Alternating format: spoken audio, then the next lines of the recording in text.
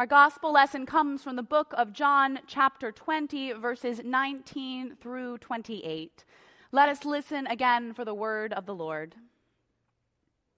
When it was evening on that day, the first day of the week, and the doors of the house where the disciples had met were locked for fear, Jesus came and stood among them and said, "Peace be with you." After he had said this, he showed them his hands and his side. Then the disciples rejoiced when they saw the Lord. Jesus said to them again, "Peace be with you. As the Father has sent me, so I send you." And when he had said this, he breathed on them and said to them, "Receive the Holy Spirit. If you forgive the sins of any, they are forgiven. If you retain the sins of any, they are retained." But Thomas, who was called the twin, one of the 12, was not with them when Jesus came. So the other disciples told him, "We have seen the Lord."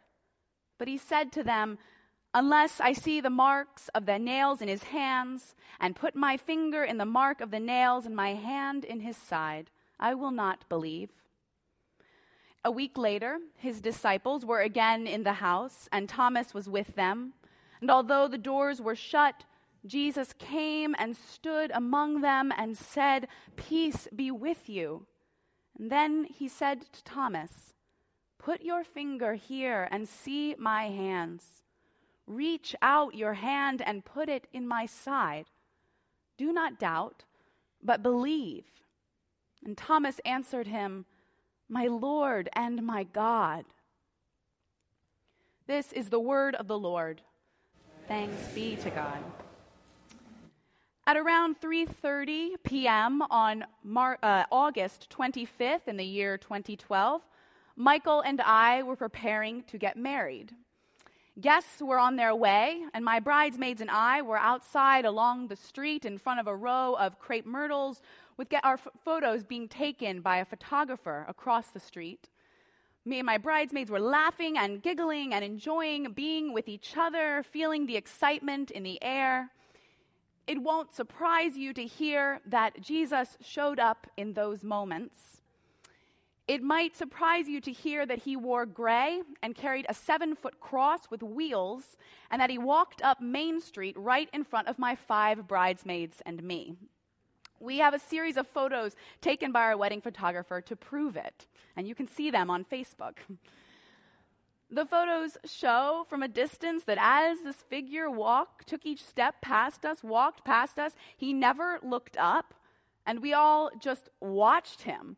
Our bodies tipped forward in amazement and our mouths open. Caught up in the moment and the excitement, we had not realized that anyone was coming along the sidewalk until we looked up, and there he was, Jesus, right there in our midst. I have to admit, we didn't shout anything close to the affirmation of faith that Thomas says. None of us dropped our bouquets and followed him. Basically, with 3 of us being pastors and the other 3 being good pastors' kids, we just cracked a few jokes about a cross on wheels. But after that experience, it can be a bit easier to place myself into a story where Jesus shows up suddenly. For friends, unfortunately, the image of Jesus rarely comes down Main Street with a cross wheeling behind him. And yet we still have so many questions when we look at the world, at current events, and at our own lives. We have so many questions about what does it look like, the body of Christ? What does it look like in the world today? And that very question, what does it look like to see the body of Christ? What does it feel like to reach out and touch that body in this world? These are the questions that are filling our story today with Thomas and the disciples and the risen Lord. If you have ever attended worship the Sunday after Easter, you have heard this scripture. It appears every year in the lectionary. The story of how the disciples are gathering on the first day of the week, and Thomas isn't there. And all of a sudden, Jesus, the one who has died, shows up in their midst. And when the disciples later tell Thomas, he refuses to believe until he can see and touch Jesus for himself. As one pastor noted, Thomas certainly picked a bad day to skip a church meeting. Throughout Lent, we talked about our disbeliefs that we wrestle with, and so as we do move on from that Lenten series, I want us to hear this story again, not as an example of Thomas's doubt, but as a portrait of Thomas's faith. Thomas is not content with just words. He doesn't want faith to come based only on statements. He wants to locate his faith in a tangible, lived reality. Thomas wants to see Jesus' wounds. He wants to know that Jesus is not a figment of the imagination or a ghostly wraith or an imposter. He wants what the others have received, an embodied experience of the risen Lord. He declares that his faith will stand for nothing less. So what does Jesus do? First, we must note Jesus does not do several things. He does not chastise Thomas right away. He does not say, "Too bad," and then disappear. First, Jesus says, "Peace," again. And peace is not about scolding or blaming. Peace is Christ's gift to his disciples who will become his church, so much so that he begins each meeting where he shows up saying, "Peace be with you." Second thing Jesus does is he invites Thomas to reach out and touch Christ's very wounds. He says, "Peace be with you. Reach out your hands and believe." Jesus knows what Thomas is needing. Thomas is grieving. He is scared. He needs to reach out and touch faith in a way that goes beyond words.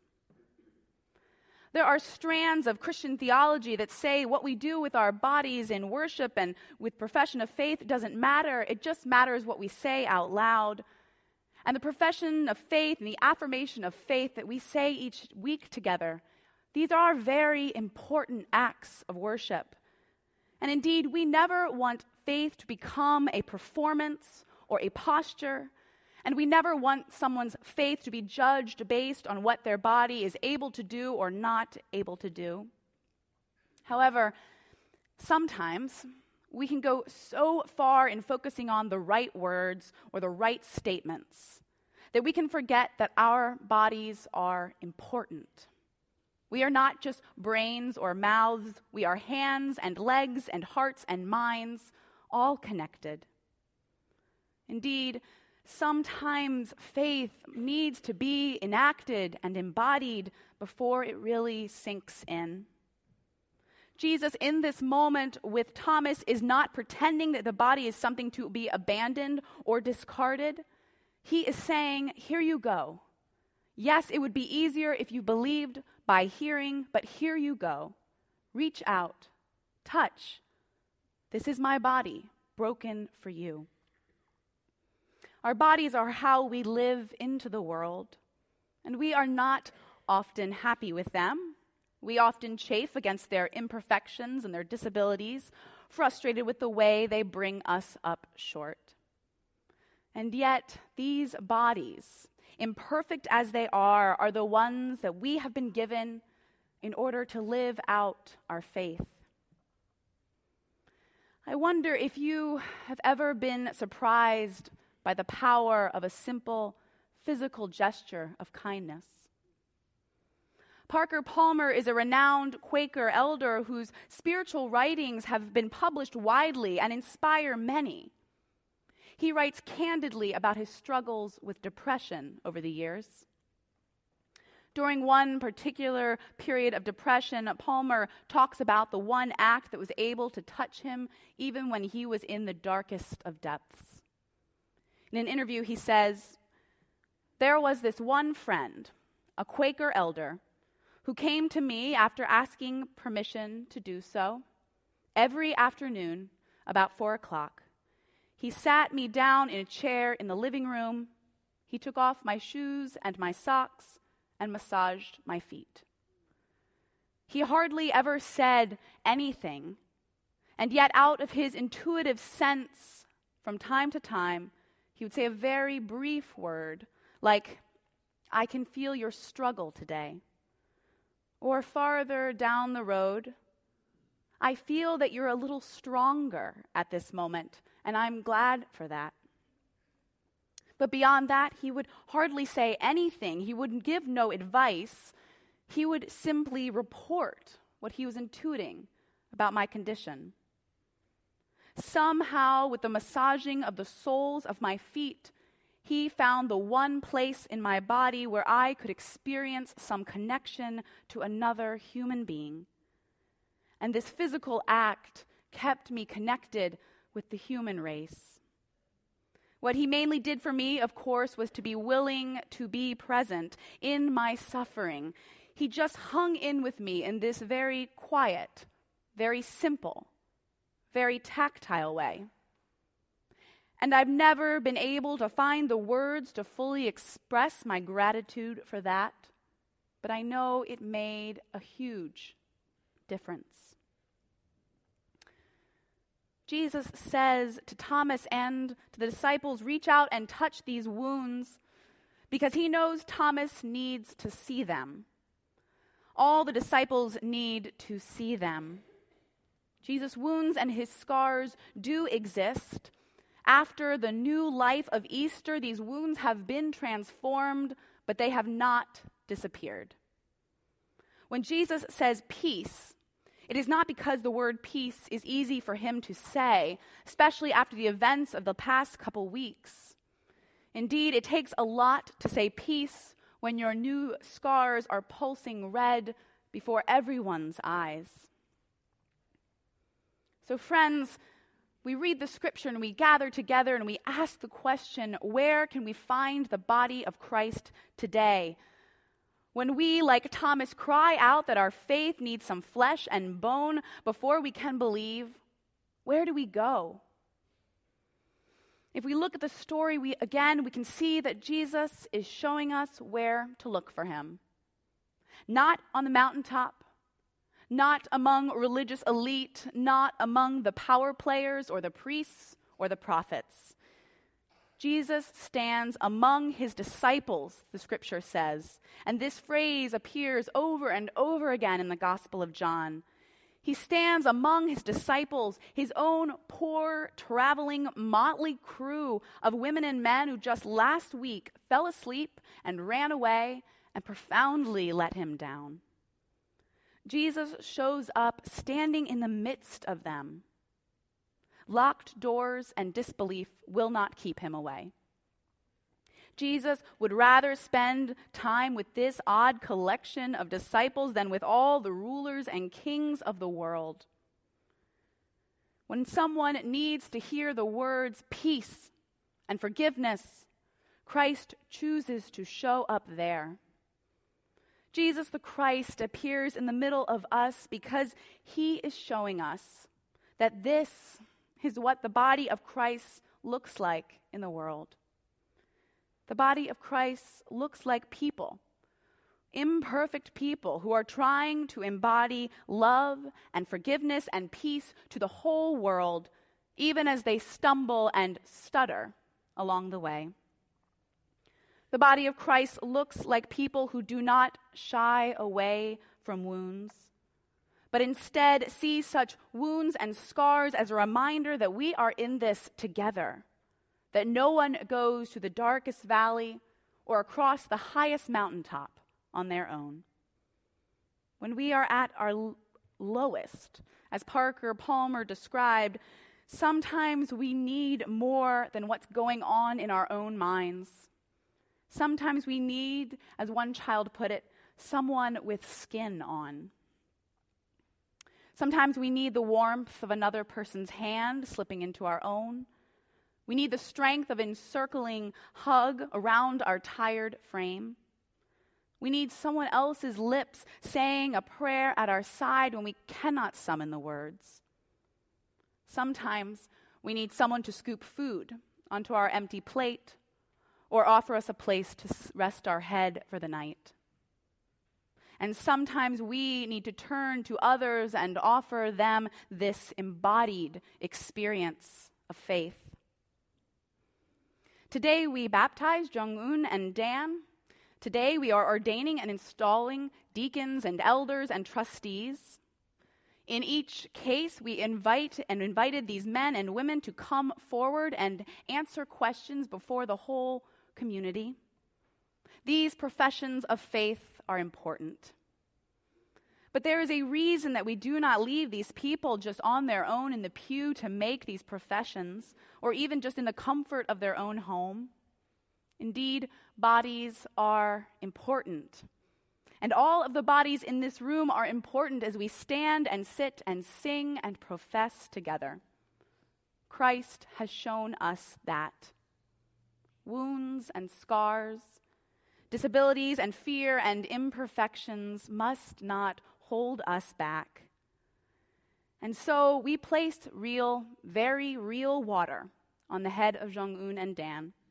And we will place real physical hands upon the heads and shoulders of the elders and deacons and trustees. And both these physical acts are ancient gestures of community, revealing that something important is happening here, revealing that the presence of God is resting upon this odd collection of believers.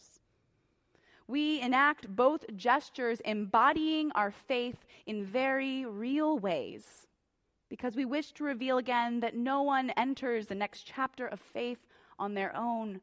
Christ is there with them. Indeed, the body of Christ is alive in the world. We have heard this truth. We can look around and begin to see and touch and know that truth in tangible ways as part of the body of believers. Jesus did not push Thomas away. Jesus invited Thomas to reach out in faith. I wonder what would happen if we, like Thomas, reach out towards the Christ that we can see and touch in the world today. I wonder what would happen if we reach out again to embody peace and forgiveness and love ourselves to people who so desperately need it. I wonder what would happen if we took this story seriously and stretched out our hands, and in the days to come, daring, like these men and women who will do so today, daring to take a step of faith, working once more to become the body of the living Christ in the world by the power and grace of the Holy Spirit. So friends, Christ says peace. Christ says reach out, touch, and believe. The body of Christ is in the midst of us. It is in the midst of the world. And so now, we have work to do. Let us pray. Lord, remind us that you are alive in the midst of us, and help us once more to pray the words from a Saint Teresa of Avila, saying, Christ has no body but ours, no hands, no feet on earth but ours. Ours are the eyes with which he looks compassion on this world. Ours are the feet with which he walks to do good. Ours are the hands with which he blesses all the world. Ours are the hands, the feet, the eyes, and the body. We are his body. Christ has no body now but ours. And so, Lord, today we say, we are yours. Amen.